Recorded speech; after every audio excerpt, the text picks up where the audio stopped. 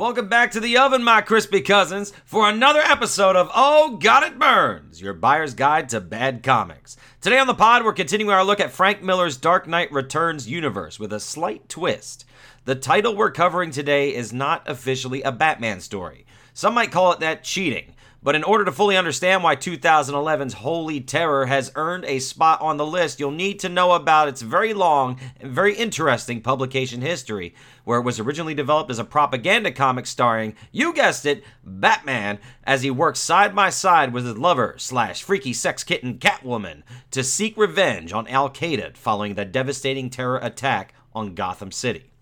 It was to be a spiritual successor to books like Captain America #1, the cover of which depicts Cap knocking Hitler's jaw off, but because Frank was still in a very dark place following the events of 9/11, it instead became something more vile and hateful, albeit with a very poignant message about how PTSD can affect the lives of the victims in a very deep-rooted and incurable ways. Understandably, DC no longer had any interest in affiliating Batman with this title, and Frank took this to his second home at Dark Horse to publish this as a standalone graphic novel with barely tweaked costume designs to set them apart from their iconic DC spirit animals. People love to hate on this book for its blatantly Islamophobic overtones, but those who read this for the story beyond the page will find a tale of redemption for Frank Miller as an artist. Following Dark Knight Strikes Again, it was clear that he had continued to deal with the fallout from the World Trade Center attacks and that he had been carrying that anger knotted up in his gut for years, just looking for a solid pillow to scream it all out in. Holy Terror is that pillow, and that is why we believe this title deserves a spot in your coveted long box of cursed and forbidden comics. So listen along as Bruno and I detail the many therapeutic ways this book helped Frankie get his groove back on this week's meditative episode of Oh God, it burns. All right, ladies and gentlemen, welcome back to another episode of Oh God, It Burns. Today we are continuing Miller time. It's Miller time, baby. And we're going to be jumping into a bit of a downer episode for this one. This is the hangover that you get when you have too much Miller time.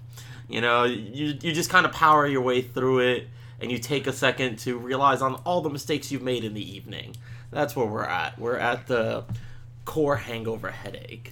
I got to a part where I was just like reading. I was like, man, I can't get enough of this Frank Miller Batman stuff. And I saw like the whole story behind Holy Terror was supposed to be like the next chapter in Batman. I was like so ready for it, and I'm reading it, and it depresses me. Yes. Depresses me so much. I mean, we started off with such a good thing, like Holy Terror, so he's there like channeling his best Burt Ward, like Holy Terror Batman, and then you read the whole story of how Holy Terror kind of came to be, and within the confines even of the story itself, and it kind of takes a somber note, and you're like, oh, well, that's really, I know, this is actually in the aftermath of 9/11. Frank Miller famously went a little off the deep end, drugs and everything, and he's kind of trying to get himself back into shape, but after Dark Knight Strikes Again, he had planned to do a propaganda comic, and that propaganda comic was to be called Holy Terror Batman, which sounds whimsical, and you're like, all right, cool, so it's going to be like a fun, like, Captain America punching Hitler type of thing where you go over and you have like this really cool and I mean that's setup. That's literally how he described it. He was channeling all of those, like you had, you know, Superman punching Hitler, Captain America punching Hitler, Superman selling bonds for the army. You know, you have all the time. It's like in our darkest times we turn to our heroes, you know, both the real life heroes that, you know, tragically, you know, paid the price for doing their duty, and then the fictional ones that are essentially bulletproof that keep, you know, people inspired. And it was a noble idea, and you know, you could and also like kind of whimsical sounding too, where you're like, okay, so it's gonna have him taking on Al-Qaeda, so he's gonna go to the desert, he's gonna beat the shit out of them, find them in their caves. And that's kind of not what we got. Almost kind of like when we heard All-Star Batman and Robin the Boy Wonder, and you're like, oh, that's going to be a fun little story. And then it turned into, I'll break your fucking neck! I mean, we thought we were getting, like, Batman judo chops Osama bin Laden, but then it goes into, like, Batman slaughters a lot of them. Batman slaughters all of them in Empire City. It's kind of like, you know what? I give you the best example of it. It's everyone was super excited when Man of Steel was the sequel to Man of Steel was announced, and it was Batman versus Superman, and everyone was like, "This is gonna be great! Batman and Superman finally on their own, like, on screen together. Like, that's what every fanboy dream. And then they see the trailer, and Batman is, like, beating up these dudes and shooting them left and right. And we're like, what is this? This isn't Batman. That's exactly the same feeling, just capsulized and put on page. I thought for a second when I was watching Batman and Superman that I was watching the last catharsis scene from Once Upon a Time in Hollywood, where Brad Pitt is just ruining everybody. And I'm like, oh, why is Brad Pitt wearing the bat? When did he become Batman? It's just... You want this to be fun. I want this to be so fun, and I was just like, man, I can't wait to jump into this. And for what it's worth, it is beautiful. It is beautiful. All the bullshit that we suffered through with, what was it? Dark Knight Strikes Again. Yeah. There's none of that. First of all, Lynn Varley, they're divorced. They don't even talk to each other anymore. So even though she's a beautiful colorist, for most of the time, as soon as she touched the digitals, like it's not on Frank Miller stuff. And I mean, also Frank Miller is actually drawing now. Like he's getting back into form, and he actually knows anatomy, and he's showing that he knows anatomy. But it's also in that scratch Sin City type of style. Yeah, I was gonna say this is definitely if you like the Sin City style art, it's him taking it to that next level, because like every picture on there is just great.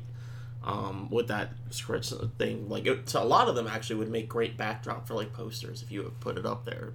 I would love it, especially when he goes into the embassy and it's like just all Islamic symbolism and stuff like that. It's so detailed and dense, and you're like, man, this is good. And then he kind of settles in as you read the captions. You're like, oh, I feel dirty. This doesn't feel like Superman punching Hitler. This feels like Batman slaughtering a bunch of people. I mean, there's so much that looks great on page. Like, how often do you get to see a really cool Jewish superhero? Yeah. This dude literally has a Star of David on his head. His name's David. And he's basically the question. Like, you can see where it was repurposed from Batman, because, like, spoiler alert, DC didn't go for it. DC was just, like, kind of stringing Frank along, I think. After he was finished with Dark Knight Strikes Again, he was just like, yeah, Frankie, we'll go ahead and give you the other one. Yeah, I want to fuck him up. I want to fuck up Bin Laden.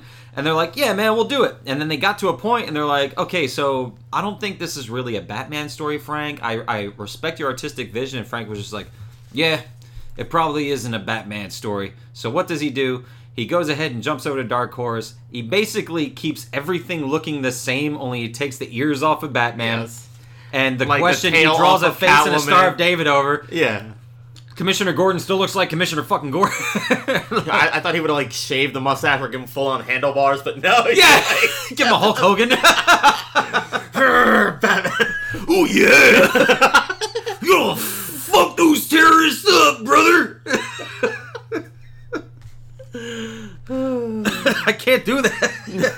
I'm still coughing from my cold. Fuck. All right, Bruno, talk while I hack over here. I need to know my limits. Oh my god! Sorry, I'm too busy laughing. So yeah, no. As far as it goes, this podcast is going to be focusing a lot on what led to Holy Terror, because it is not every day that you see a comic book that was clearly meant to be one thing, and they're just like, no. We're not doing that. No fucking way. Yeah, you can see why the DC people would be like, yeah, sure. Because Gene, I can't even remember what his name was. The guy who did American Born Chinese and also New Superman from the Chinese Superman. Like, he did a Superman versus the Ku Klux Klan. Like, it's not out of the norm for them, like, any publishers to do this. They even did it back in, like, one of the Batman annuals after 1986, where Mark Waid had Batman fighting the Ku Klux Klan. Like, a lot of it has to do with the Ku Klux Klan and Nazis. There's nothing wrong with it. It's actually something that's like kind of a time-honored tradition. So when he's pitching that, it's just like, all right, cool. Yeah, that I sounds really think that's cool. going to be it. I think you're very political. Everything you do has a touch of political, political idealism to it and stuff like that, and criticism. I think you'd be the perfect person for this. And when they start seeing the pages come in, they're like, oh, shit. We fucked up. So it's like basically Frank Miller drawing what his experience was during 9/11 and like all the gritty details and everything. It kind of seems like a pitch meeting where they're like, all right, dude, this is the perfect dude for the job. This dude knows, like if they're doing a commercial for, like, bubblegum, it's like, but we want an edgier image. And it's like, this dude knows edge.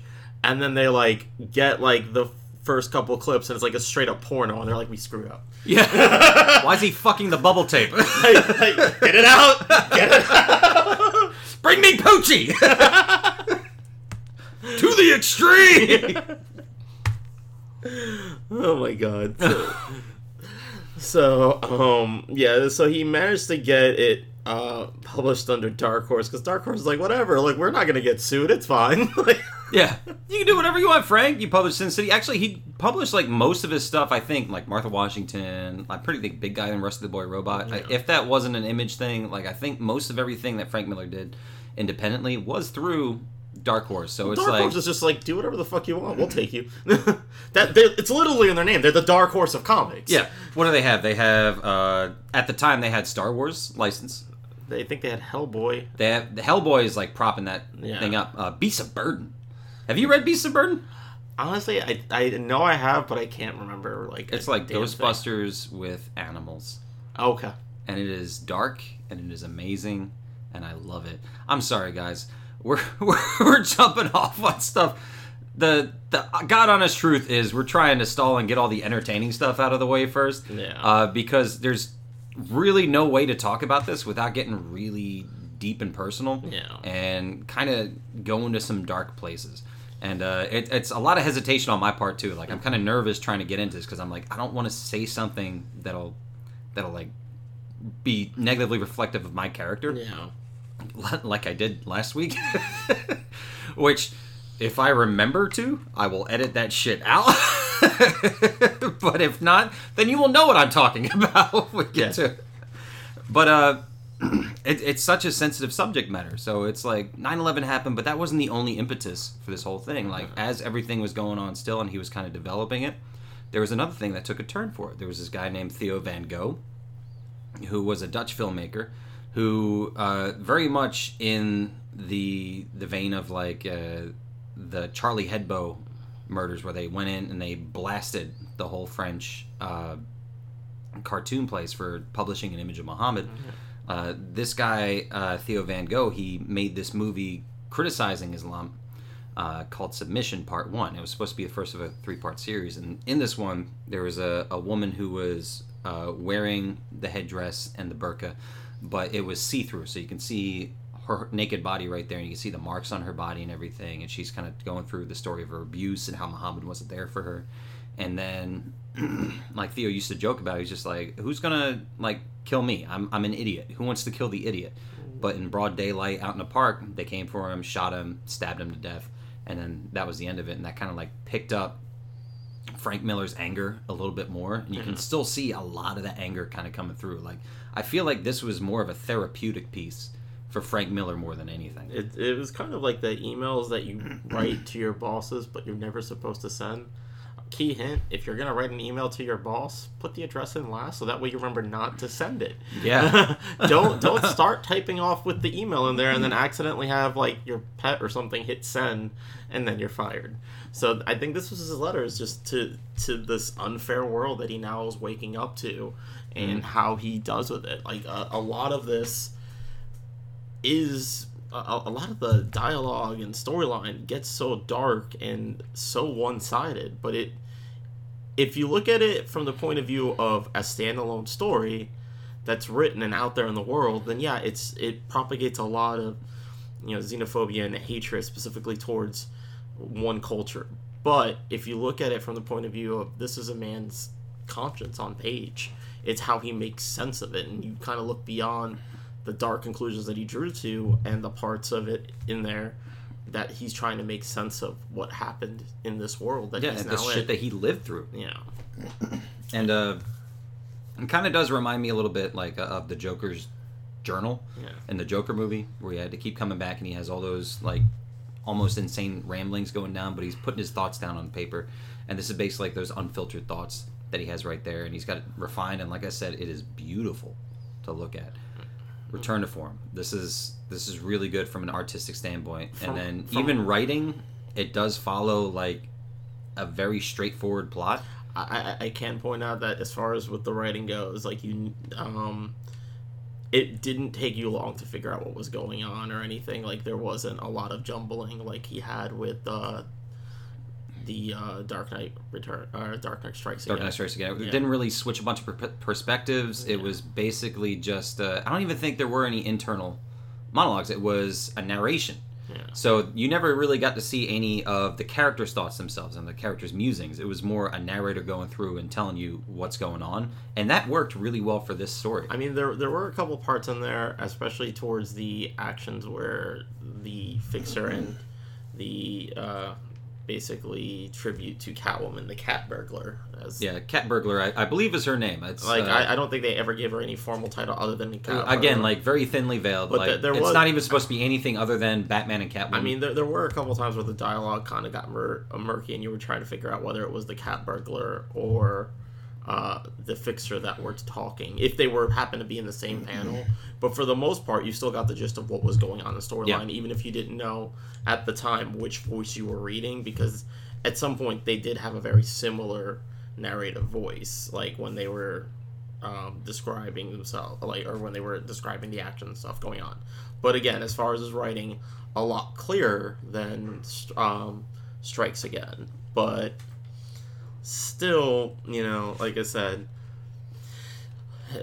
there's a lot to love about it, but in no way throwing this out there, because again, this is going out in the world. At no point do we support any of the viewpoints that came from this book. And actually, like, Frank Miller during an NPR interview basically came out and said, everyone's going to be offended by this, but I don't care. I just need this to be out there. So it was like more of like an internal calling of Frank Miller to be like, this is a propaganda comic. Like, I understand that completely. I'm taking every step I could. Like, it was almost like he was compelled to write this. Yeah. And he's even distanced himself from it in recent days. Like, I've seen an interview with him during the Superman Year One press release, and they were asking him about it, and it's just like, yeah, it's like, I look back at that and I can't even read that anymore because I just see so much anger in the page. Yeah. And like, I'm not going to apologize for anything I did, but I feel like I really needed to do that. Like, it was such a compulsion, like, in order to exorcise that demon of 9/11 from his body. Like, of course, it's not going to be released at all, No. but this was one of those steps for Frank Miller kind of gaining back his sanity and feeling like he's whole after that. He had to channel that energy into something, and this is what happened. And I mean, honestly, I think after he did that, you definitely saw a marked improvement in quality of his works beyond that. Also, I mean, there's... Oh, you mean when they settled him with Brian Azzarello? Yes. And they made Brian Azzarello write everything? I was going to say, they also kind of took steps You put a leash on him the size of Azzarello? yes, to do that.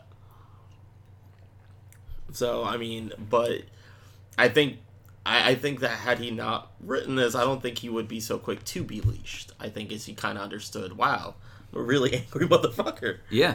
Could you imagine, like, I remember times in my life where I was so pissed off that I'd just be like, no, I'm not going to do anything about it. And would just build for, like, a week, 2 weeks. And then I'd just be, like, shaking. And I had to do something about it. It had to be resolved. Could you imagine fucking having to deal with that shit for as long as he did before this got published? Like, there's a reason there's so much anger in these pages.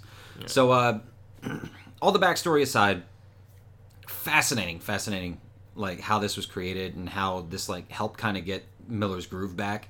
But we also have to talk about the story a little bit. Yeah. So we're going to go ahead and dive into the actual contents of Holy Terror right now. And Bruno, would you like to go ahead and give us a taste of what this was about? All right. Well, first off, it starts like any, like, his name is the Fixer, but he's essentially Batman. So it starts off with any Batman story. He's scouring the freaking rooftops, and who does he see but Catwoman or Cat Burglar? Cat Burglar's ass, right? And he's like, I'm gonna get that. So this is like the Frank Miller that we're accustomed to. This is very much like a Frank Miller send up. This is taking what happened in All-Star Batman between Batman and Black Canary and just like, we're going to turn it up to 11. So he just, like, sees the Cat Burglar mid-crime, stops her, and is like, yeah, we're going to fuck. Yeah. And that's literally what happens. Yeah. Like, what are you stealing over there? I like just some jewelry. Like, you won't pay for that. And you send me to prison? Yeah, No, the prison of my dick. And they just, like, fight for just a little bit, and then they knock each other down, and then they're like, It's a fun situation we found ourselves in, right? Take that top off. I mean, further proof that Frank Miller could probably write a porno. he could. You know what? Chuck Austin, who we're going to talk about, like, sooner than you think. Like, it's coming. It's coming. I can't fucking wait for it. But Chuck Austin did a lot of porn stuff before he got into comics, and you can totally see that running through all of his romantic plot threads and stuff. But it's just like, you see Frank Miller's work, and you're like, you really wanted to do some porn, but you didn't have the balls to do porn. That's one area where Chuck Austin, like, totally one-upped Frank Miller. Yeah. Well, because it'd be like, the dialogue is almost equivalent to, like, falls on her as, like, is that your bat utility? No, it's my dick. Pepperoni pizza. Reach down the popcorn bag. Fucking yeah. And Extra butter. Bat Bro returns again. Thought we got rid of him. He really is Frat Bat. For all intents and purposes, this is like a more sober Frat Bat. This is like the frat bat that's like out of college and is like, I need to grow up now. I need to go get a job. But first, that ass. Holy shit. See the legs on that shit? So, midst their coming together, Yeah. there's a terrorist attack where Yeah, did you say that with a chuckle? You son of a bitch! I just prefaced so much on us being sensitive to this, and you chuckled through fucking terrorist attack. because I'm still laughing at coming together. All right, fuck you. Excuse me, miss. I'm a little thirsty, a little parched. Do you have any bath water I can drink? Oh my god. Oh my god. So, all right, you take over, dude. That's the last one fucking Don't coming put together. this shit on me. Fuck you. I am not your whipping boy. That is not the dynamic that we have here. All right, we're gonna get very NPR right here. Okay. Okay, so there's a terrorist attack. Very deadly. There's nails, razors, everything going on. All while Fixer is inside the cat burglar. So they're fucking Yes. on the roof. Then all of a sudden the blast goes off. So it's like supposed to be like this is something that happens normally in the lives of these superheroes. At least what Frank Miller writes is like a daily occurrence is Let's fuck. and then all of a sudden the bomb goes off and everything changes. The tone gets like just like turns on its head. I'd like to point out, because as you can tell, I like to play games like Cards Against Humanity, very risque games, because they're fun. And this literally just drew me back to one of the rounds, which was like, what brought the orgy to a grinding halt? And someone played September 11th. And I was like, Whoa! I was like, wow! And I just like, it literally, while you did your little NPR thing, it just dawned on me all at once. That Do I need to see when Cards Against Humanity was first released and see if they deserve a writing credit for Holy Terror? Holy crap. Bro. But yeah, so the bomb goes off, and of course everything is shaken. There's the fictional city that they're in right now is Empire City, and even like they have this Blind Justice where it's like a Statue of Liberty, but it's Blind Justice. Yeah. She's got the blindfold on, she's holding the scales, she gets like blown To over, bits, yeah. and everything is just really disorienting. Frank Miller does a really good job of showing how disorienting An attack like this that can is. be. It's like there's debris everywhere, and it's like just they don't really have any reaction other than they're trying to make sense of it. Like, we need to figure out what happened, and like, you know, the Fixer's mind is who's gonna pay. Catwoman or Cat Burglar is still kind of reeling from all of this, but immediately like switches gears from like, yeah, I'm gonna steal these diamonds to like, holy crap, what just happened? What are we gonna do about it? And kind of unofficially joins the Fixer's crusade to stop these, you know, things.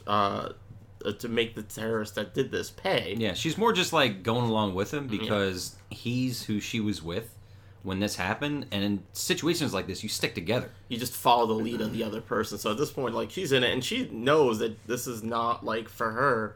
But, you know, at the same time, the sheer shock of the event is, like, pushing her forward, too. Because she's like, can't let this happen again. Yeah, she's angry as well. Like, she's seeing how everything goes. And at the same time, like, all the way up until now, like, I'm reading this, I'm like, I'm actually kind of enjoying this. Yeah. And then it kind of switches over. So it's all black and white. There are just little bits of color. There's the red on the cat burglar's shoes, and then there's pink on this Islamic woman who's kind of like going through the streets. Now, the whole idea behind this was that it was portrayed by a terrorist cell. But the terrorist cell is also holed up in the embassy at Empire city. And what kind of seems like is they don't make any differentiation between any regular Muslims and any of the Muslims who were terrorists. They're like all in it together. So he's like taking kind of the worst impulses of those propaganda comics where it's just like it's completely black and white. It's us versus them, and then lumps them all together in this embassy. And that's where like things start to turn sour for me from like a moralistic standpoint. That's probably the biggest criticism with this, is that he paints the picture, but not on terrorists, but just the wider picture of just Muslims in general. And it's a downside of any argument, is that you can't put on an entire group the actions of, you know, certain individuals. I mean, same thing, like, look at any issue, whether it be like immigration. You know, you talk about, like, you get one or two instances of characters or like people that go across the border and commit a crime, so then therefore all immigrants by proxy are criminals. You know, whereas some of them just overstayed. Same thing with like the terrorists. Same thing with, you know, gang crimes and stuff like that. You start blaming minorities because the people that happen to be in gangs, there's a large trend of them towards being minorities. It doesn't mean that every minority you're going to come to, whether it be African American or Hispanic, are going to be in a gang. That's ridiculous. So the downside to this particular book is that he does specifically what they tell you not to do when there's a big situation like this, which is jump to conclusions. Yeah. And this is why profiling is such a dangerous thing, because suddenly your next door neighbor that you probably didn't pay attention to, but happens to be, you know, of different ethnicity than you, now is looking a little bit more suspicious. Why is he looking for that package in the mail? Why does he have these people coming over his house? And it leads to that level of distrust that makes society unable to run. And all of it is exactly what the terrorists want, which is this level of discomfort and unease. So in many aspects, he's kind of feeding into exactly what they want.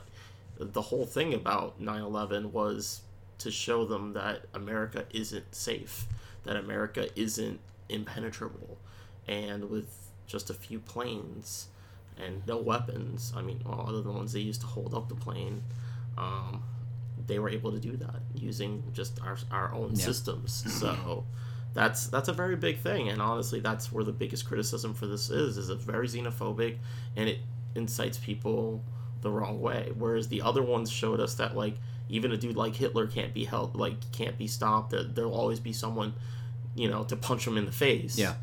This is just like, instead of taking that, like, we're gonna punch Hitler in the face, because we didn't necessarily, even though we had Bin Laden, we didn't necessarily have a Hitler in this particular crisis. So imagine if the takeaway from that book is all Germans are evil. Yeah. And that would have led to other problems. So and then one of the things too that Miller brought up in the NPR interview that I mentioned earlier was that this is the first time it really settled in for him that there was an existential threat that was like threatening his safety. And he heard his parents talk about it. Like, he even lived through the Cold War, but he never really even like thought about it. Yeah. I mean, he wrote a lot about it, but it wasn't anything that directly affected him. Yeah. Whereas his parents would talk about like World War II and stuff like that, about how there was an attack on Pearl Harbor. There were other attacks like on the West Coast. And hell, even in St. Augustine, did you go up to the lighthouse and you see that there was the one Nazi submarine that washed up in St. Augustine here in Florida? So it's just like, we did face those threats at one time, and it's just like America's just become a shield since then. And it like broke the shield. And it just like really set him like on fire. And he's just like, he just wanted to know what he could punch, but there's nothing you can punch with an existential threat. So it's like his way of like personifying this so he can take it on. Here's the thing, it sticks with you. It really, like, not to get overly poetic, but it really does stain your soul. Like, we're so far at this point, you know, removed from 9/11 in many aspects, because I mean, it's, you know, years have gone by and whatnot, but like just the other day we were talking about it, and I casually mentioned that like I saw the whole thing happen in view. Like I was in my classroom and I had a pure view from the Goethals Bridge and we could see the buildings and didn't even think about it. But like you were like, whoa, you saw it? And I was like, yeah. And then it kind of flashed back to where I was when I was watching it. And yeah, like for a second it took me back and it did make me angry because there I was, unable to, like, at first I thought I was watching a movie. Like everything that was about you and where you lived was probably on lockdown in a big way. Like, you couldn't go anywhere. No, they literally closed down school. Kids were rushed home to their parents. Other kids they were making arrangements for because I at the time was in Elizabeth, New Jersey, which again, stone's throw away from it, and we saw the skyline in our viewpoint. Like literally our school was like 4 stories, so we had a view over the city and we could see across the river. And to watch like we never knew just how connected we were to the towers, but we had kids whose parents worked there, whose parents worked near that area, who were missing for days, and they had to have like aunts come pick them up. Like I told Nick, and not even like realizing, but like one of my favorite things to do when you're in high school, when I didn't feel like going to school, you know, I would take a cut day and hop on a PATH train, and the best place to go was the towers because they had the fountains there and you could skate around. And New York used to have truancy officers, so if you were in the parks and stuff, they'd pick you up, but they almost never went to like the Towers Plaza, so you could just skate there for hours and you'd have food nearby.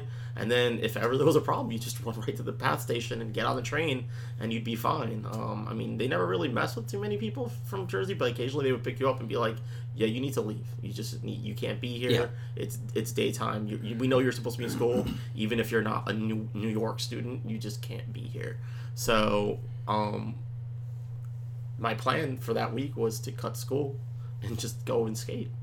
And me and my friends all had it planned out. One of our friends got sick. Another friend decided they were just going to go ahead and not do so. And then the next thing you know, it's just like, I'm just going to go to class. And I wind up sitting in algebra class or geometry and looking across the window and seeing this happen. Like I said, the first time we saw it, they came rushing in and they said, turn on the TV. And I'm thinking I'm watching a bad disaster movie because we see a slow motion plane hitting a building, and then all of a sudden you see smoke and then another plane and you're like, shit, this is actually happening. So now you said it kind of like sits on like a stain on your soul. Like, were you kind of aware enough at the time to like really be affected long term by it?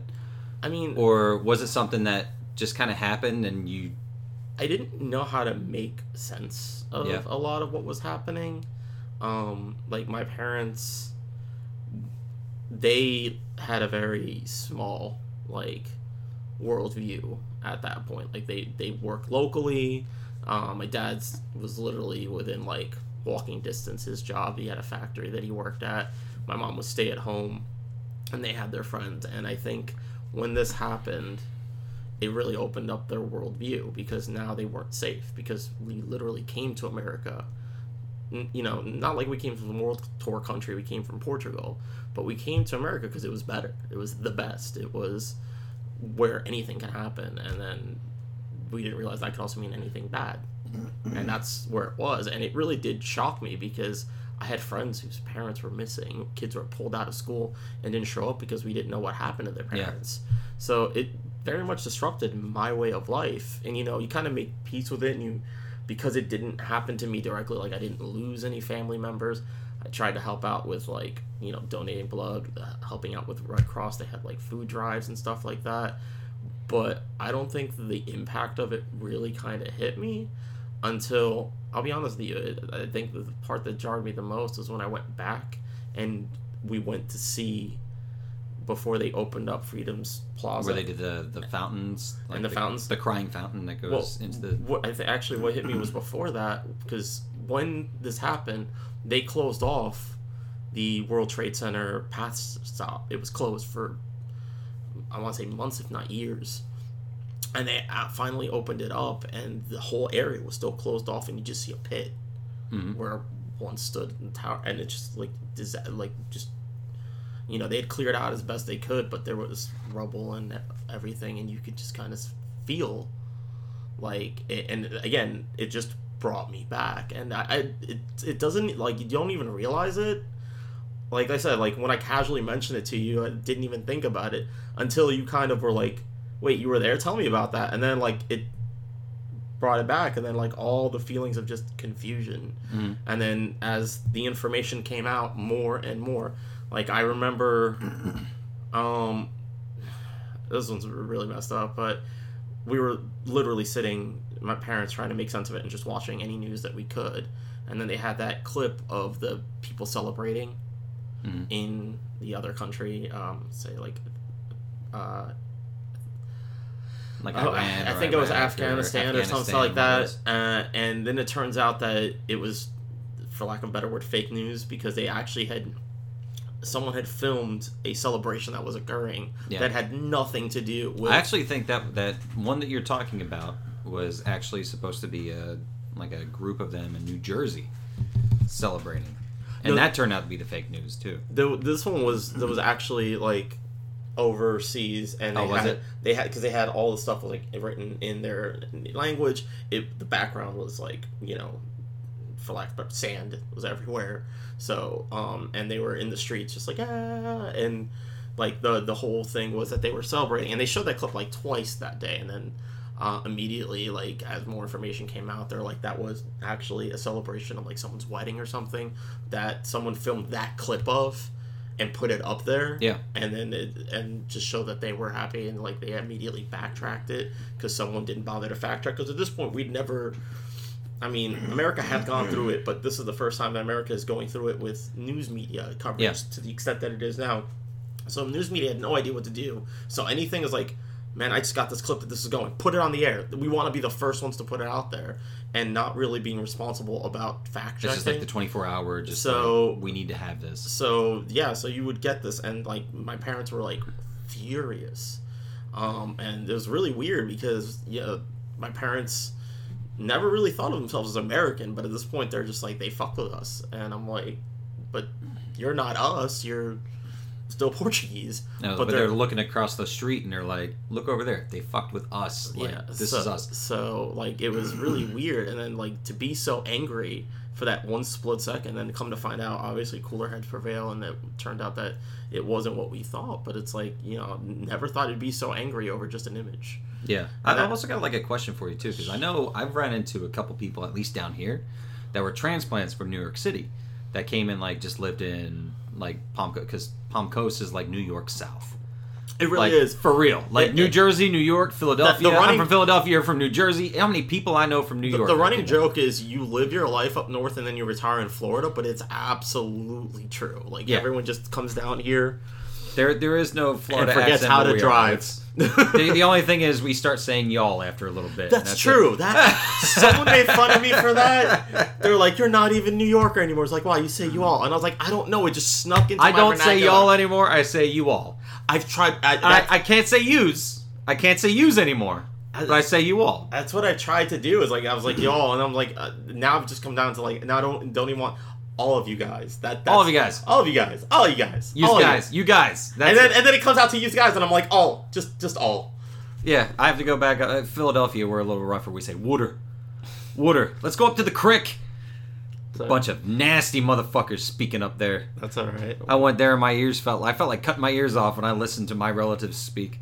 That's okay. But we're just sitting there drinking our coffee. Yeah.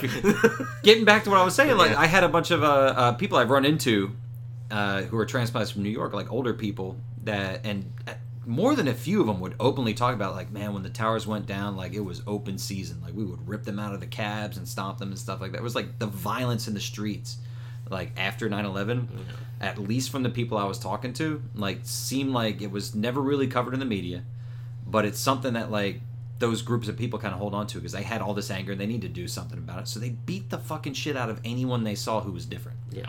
So...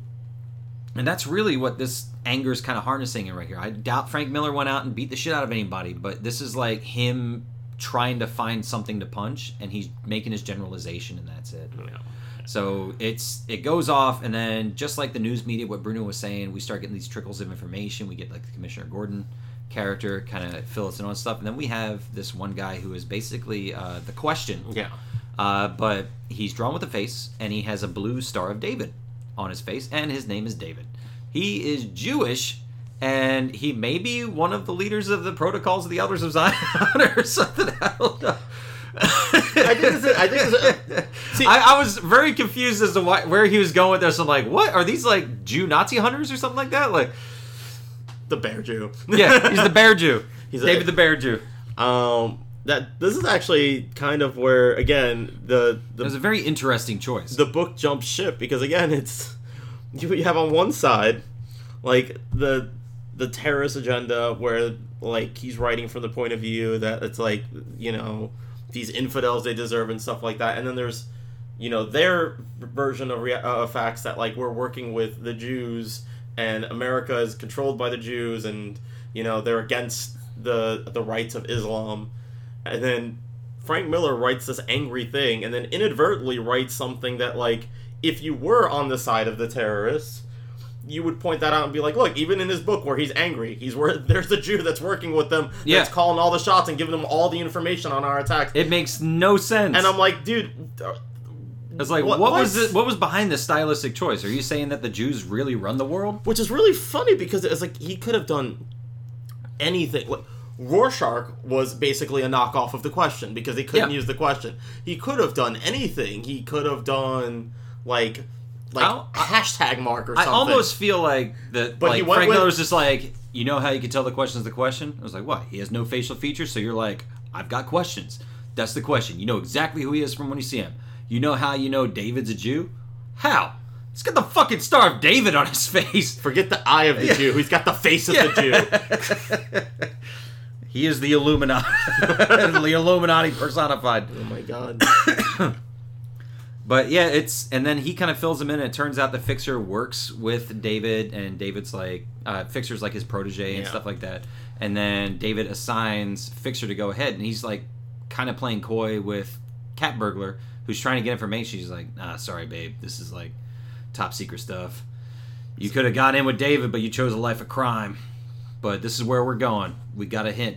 So then they go over to the embassy, and then they start storming the embassy, and Cat Burglar sneaks in because that's what she does. Yeah.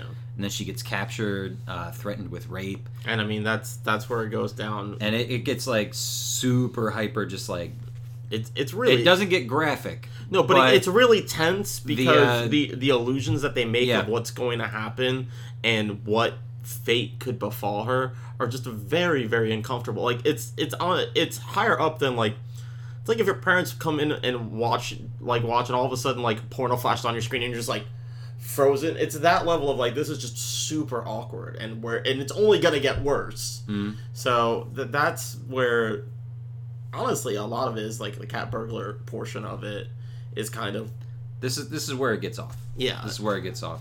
And it turns out, like, I believe it's an American who's funding all of them, and he's, like, this fat guy, and, like all Frank Miller guys. Yeah. So he's fat, and he's funding them, and he's just, like... Okay. It's another Lex Luthor fat guy. For no reason, he's just fat, because I think he takes the term, like, fat cat literally. Yeah. It's like that business fat cat, and he's just, like, he's got to have, like, 4 bellies, you know... So. He's got a tail. Yeah. He takes it literally. He looks like the bad guy from Chip and Dale Rescue Rangers. Oh my god. Who was also named Fat Cat. Mm-hmm. Yeah, they deserve a writing credit. Oh my god. Cards Against Humanity. We get the creators of Chip and Dale Rescue Rangers. Who else are you stealing your ideas from, Frank Miller? Oh, that's right. Bill Finger and Bob fucking Kane. Yeah. Well, yeah, so not to mention the Jewish people. Yeah. You mean the Jewish conspiracy? Because I can't quite tell what fucking side of the argument he's on with this thing. Even though he does portray the Jews as good guys, he also portrays them as, like, a worldwide organization. Yeah. So like, we have all this information, and here, we're going to share it with you now that the terrorist attack has happened. Wait, why now? Why not, like... 10 minutes ago. Because you knew where they were right after the shit blew up. You obviously were keeping tabs on these. Yeah. So then, like, Cat Burglar's captured, like, her life is in serious danger. Whereas, by the way, this whole scene, if you were just to disregard all of the word boxes, like we said before, beautiful. Yeah. This is some of the most beautiful Frank Miller black and white artwork I've ever seen. But the reality is, it's seeped in venom, and it's seeped in hatred, and it's seeped in, like, these overgeneralizations that, where when he introduces the U.S. businessman who's kind of funding it, it kind of starts to get more comic booky. Yeah.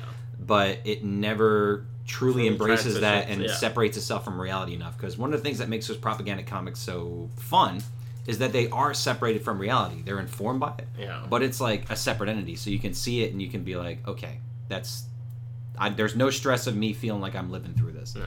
Whereas Frank Miller dives in and say, fuck you, we're living through this right now. And then in the final act where the cat burglar is about to be raped, about to be murdered, Fixer jumps through the window. I think he's even on like a jetpack or something like that, or even like a glider, and he's shooting chemical weapons. And the chemical weapons, they're inhaling them, and they're like melting right before their faces. And he pulled the Raiders of the Lost Ark and weaponized that shit. Yeah, and he's just shooting them with pieces of the Ark. Yeah, and there was one scene at the end too. It's like Cat Burglar kind of has this moment of empathy where she's seeing all the horrific things happen to them, and then she's like seeing them like choke, their faces melting, they're vomiting all over the place, and they're like losing their wits. And then she's like, wait, but these are the same weapons they're using against us, so fuck them. Yeah. And then it kind of gets back to it, and it's just like, okay, this is a lot heavier than I expected it to be going into it, and I'm still not sure exactly what I think about it. And I mean, I also have to point out that during the panels with it is when he goes color heavy. Like, you have the scene with the cat burglar. There's definitely splashes of pink in there. When he comes with the chemical weapon, he's wearing that like the green face mask. There's the blood that happens when they all start to freaking face melt.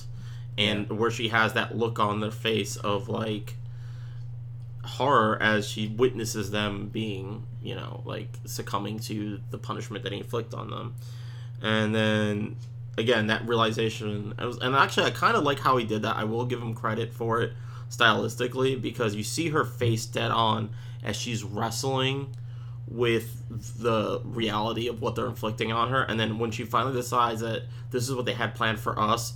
It turns to the profile, and she's suddenly darkened out, as if she's, like, no longer giving into, like, her own personality. It's just all the fear and the anger. And she's like, they can go to hell, and then everything else is shadowed out. Yeah. So you don't get to see the individuals. It's just the people that are standing there.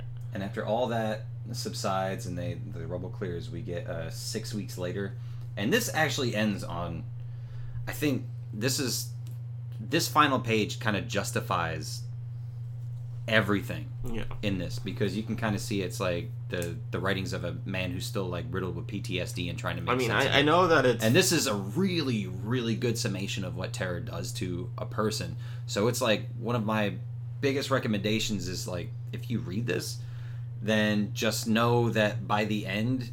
then there will be justification for the perspective. Not justification for anything that happens in it, but, like, you can see how someone can have this perspective. If you take the character of not quite James Gordon and replace him... Dan Donegal. Yeah, and replace him with Frank Miller, that's kind of where you're at right now. I'm actually going to go ahead and read a little bit of this, because it was poignant and it really stuck with me. Yeah. 6 weeks. What does Captain Dan Donegal have to show for it? A noisy, busy, cranky city turned all quiet and scary polite. A cough that comes from out of nowhere. No telling when, making the most body-proud health nut sound like a chain smoker. A bed gone lonely. Children's toys turning up in strange, forgotten places. And the same sounds, the same smells, every damn night. No wonder we call it terror. That is very powerful. I mean... If you just took this page and put it in, like, this one page right here could be among some of the most poignant things that Frank Miller's ever written. I stand by the fact that it almost seems like if you took out the 6 weeks later and it was just Frank Miller waking up from his dream and all of this was his dream, it would actually be really poignant. I think that would cheapen it, like, because with the art there needs to be separation between the artist and that's true. But this is very much Frank Miller's mouthpiece right here. It is. I think that's the goal that he was going for. And that one, that I can honestly say, at least he stuck the landing on this one. Yeah. It was just the middle that was like a really turbulent ride. So like the best way to look at Holy Terror, and I'm not sure this is the best like comparison, but it's like being on a plane that's suddenly hitting turbulence, and then you're like dangerously close to the ground. You like almost see like the mountain that you're going into, and then like last second they course correct it and just land like an emergency landing, but everyone's okay. And you're just like shaking, And everyone's like, shaken and disturbed, but like weeks later you're still having flashes of, oh my god, did I die there? but life goes on, but it sticks with you, and I think Yeah. that's what he's saying. So yeah, again, sorry for using a plane crashing I was like he's not gonna say box cutter, is he? He's like he's gonna bring up the box cutters. Nick, give me the face like watch, like I'm walking on you like, watch it, motherfucker. I'm you walking- laughed the first time. He's like, give me that face like I'm walking on really thin ice. And he's like, yeah, I will cut your mic right now if you say the wrong word. It's the same goddamn mic I'm using. I'm cutting off everyone. It's like, and that is the end, though.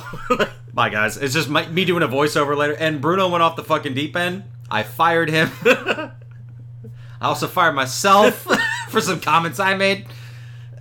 But yeah, so every single week we do this. First of all, we usually do recommendations, but we actually, as of last week, we started turning our recommendations into another offshoot podcast called Burn Ointment that you can listen to every single Wednesday. We're going to have it.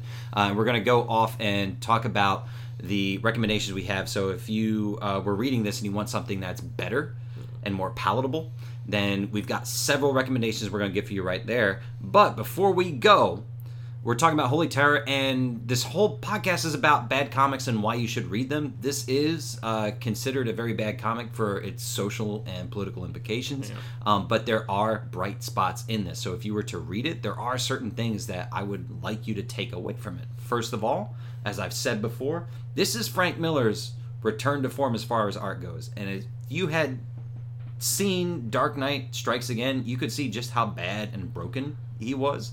And then you see this, and you see how much passion and how much like technical detail he put into this just to try and make sure everything was correct as far as his vision went. So artistically, this is really, really something nice. I would put this out there and reference this for once in a positive light. This is like the Joker movie of comics, because when we last talked about the Joker movie, I was actually really upset because from a comic book point of view, it was not a good comic book movie. It was not had nothing to do with the Joker other than tying it into the name and throwing in little pastiches. Showing like the social chaos of Gotham, but you could have replaced any of those characters and you still would have had the same movie. They just used that as clickbait essentially, which is what pissed me off. It was like a movie of clickbait. Everyone wanted to see this take on a Joker that wasn't really the Joker, and even they've come out so far as saying this is a Joker. Probably inspired the Joker. But this is a Joker, but it's not the Joker. It's not the one that you're going to see. It's not Jared Leto. It's not Heath Ledger. It's a Joker. This is how a Joker is made. And again, I was like, well, you're kind of cheaping it because it's supposed to be the Joker. So this is very much in that vein. Artistically, just like the movie, it is beautiful. It hits all the right points. It makes you feel uncomfortable, which is what it's set out to do, because it's set out to convey an emotion. Yeah. Whether it's the emotion of mental instability or the emotion of someone making sense of their PTSD. And when we're talking art, then you really have to put aside what the social implications are of the art, because this is an expression of someone's emotional state. You cannot just like completely discredit everything because it doesn't align with a proper worldview or even an ethical worldview. I also have to point out, and this is one of those things where I understand that artistically, artists do have a responsibility to what they put out there, but there are some times where they have to capture an emotion, and just walk away from it, and they do that. It's when an artist, and he did walk away from this. He doesn't even go back and look at the same more. It's something that he just did, and it's over. It's only when an artist irresponsibly looks at it and keeps fueling that fire that you have a problem. This was never about him trying to turn us against Muslims or Islam as a whole. It was about him getting what was in his chest off his chest, and the lens of anger could have been more finessed, could have been more fine-tuned. There could have been something in there where he would just associate them strictly as just terrorists and not the Islamic country as a whole. But that's not what he felt in that moment. Yeah. And he knew that. He needed and he something to acknowledges punch, it. and he punched the embassy. And that's where it's at. So like we definitely would recommend this book because again, looking at it strictly from a psychological point of view, there's so much to unpack. And just even looking at the backstory behind it and how it came to be is amazing, especially how he's gone from here and how he talks about like having made that and how he feels about it now. You see that there was growth. So again, we at no point in any way, shape, or form support the message that's inherent in here, but we understand the concept and what it did for him. I support the therapy behind it. Thank you. That's actually the best way to put it. The therapy behind this is actually really moving. And it shows what happens when an artist unburdens himself. Because at the end of the day, they are people. They're not just like cash cows that can spit out really great storylines. They're people that deal with complicated feelings and they live in the real world. And how, like we said, when the ballistic bombs go off, like how disruptive and abrupt that was, how it just like completely stopped everything day-to-day life. You felt that. Yeah. Like that was an emotion that was completely conveyed to me as I was reading this, and it was very effective. And then, as I said too, just closing off, that last page justifies everything that we were just talking about. And like you said, don't support the message, but the therapy behind it, it's real, and you can't really ignore these things. Like, human minds are not ethical by default. No. It's something that we kind of consciously go through and get that. Like, this is knee-jerk. PTSD is something that's subconscious, and it's something that's kind of like runs in the background, like no matter if you want it to or not. And this is the emotion he got through, and it was an effective one. And yes, I would recommend everybody go out and read this, but I want you to read that with that understanding. Yeah, I mean, if you're going in and trying to read just an entertaining comic book thing, I mean, unless you're really into like movies of the 80s where it's like, you know, like one Schwarzenegger or like Cobra from Stallone just takes out a group of guys and has no mercy, throws out some punchlines and bangs hot chicks. That's kind of what you get here, but with the overtone of terrorism as a thing. So it's not. But at least those movies too, they're discriminate over which ones are good terrorists and which ones are bad terrorists. There's no discrimination here. It's just us and them. And them is everyone that's not us. Yeah. And that's where we're at here. So it's not a great comic book per se. Like, a storyline, because of that particular message, it doesn't really read as a good comic book. This is a tone poem. But this is like a really good tone poem. As a very good, like I said, a very good form of therapy, a very good breakdown. This is the kind of comic book that if you were to present it in like a psychology class or something, you would actually have discussions and write this a paper back to back with Dark Knight Strikes Again 2. Like you could literally easily jump through them. Like if you were on the topic of PTSD and you presented this as an example of PTSD, absolutely you'd probably get an A in that class because you've captured the essence of it, because that's what he did on this page. So read it as what that is. Don't just read it at face value of like, oh, this is a comic book. You know, it's gonna be funny. It's gonna be filled with. That's when this becomes dangerous. Yeah, that's when this becomes dangerous. So, like we said, check us out Wednesday. We've got tons of recommendations for this because, like we said earlier on, like comic companies have no problem with publishing propaganda stuff as long as it aligns to a certain strict set of ethical standards. Which this one kind of. Here's the thing: they'll publish pretty much whatever you. I mean, there is a comic book out there for just about everyone. Well, I mean, I'm talking about the big two.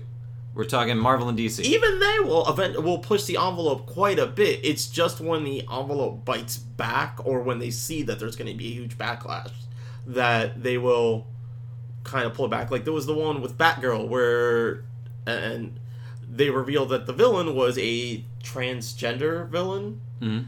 And there was huge backlash from that because of the personification that one of the first major representations, not the first, in comic books happens to be a villain. Of course they have to be a villain, so you're typecasting transgenders as villains. And that blew back so hard that they had to, I think it was Gail actually went and apologized. I believe it was Gail Simon that wrote it.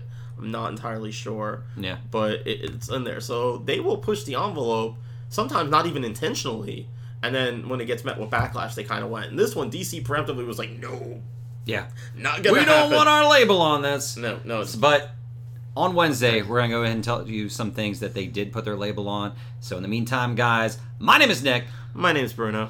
And good night. Oh, next week, I forgot to tell us what we're talking about next week. We got so much into the burn. I'm sorry, it's throwing my flow off just having this new thing on That's there. all right. But next week, we're going to be continuing on with Miller Time. It's more Miller Time, but this is the Miller that's been filtered. This is the Miller on a leash. We put this Miller on a leash. This is the artisan Miller, the one that goes through the blender and he's filtered, good coffee. It's not like you just poured it into a bowl and you're drinking the coffee being water. No. This one has artisanal flavors in Actually, it. this one, have you seen Silicon Valley? Yes. He's more like Baghetti, Big Head. Oh, God. In this one. Where when we go into Dark Knight Master Race, Dark Knight Returns 3, the Master Race, Brian Azzarello is running the show and Frank Miller's just got his name on it and he's just walking around in the background going, yeah, that's cool. So join us next time when we look at the sequel to Dark Knight Strikes Again, Dark Knight 3, The Master Race, issues number 1 through 9 by Brian Azzarello. Adam Kuber, and Frank Miller does some stuff in the backups and has his name on it. So Backups are actually pretty good too. In the meantime, guys, my name is Nick. My name is Bruno. And good night. And feliz Navidad. Keep it trashy, readers. Oh God, it burns.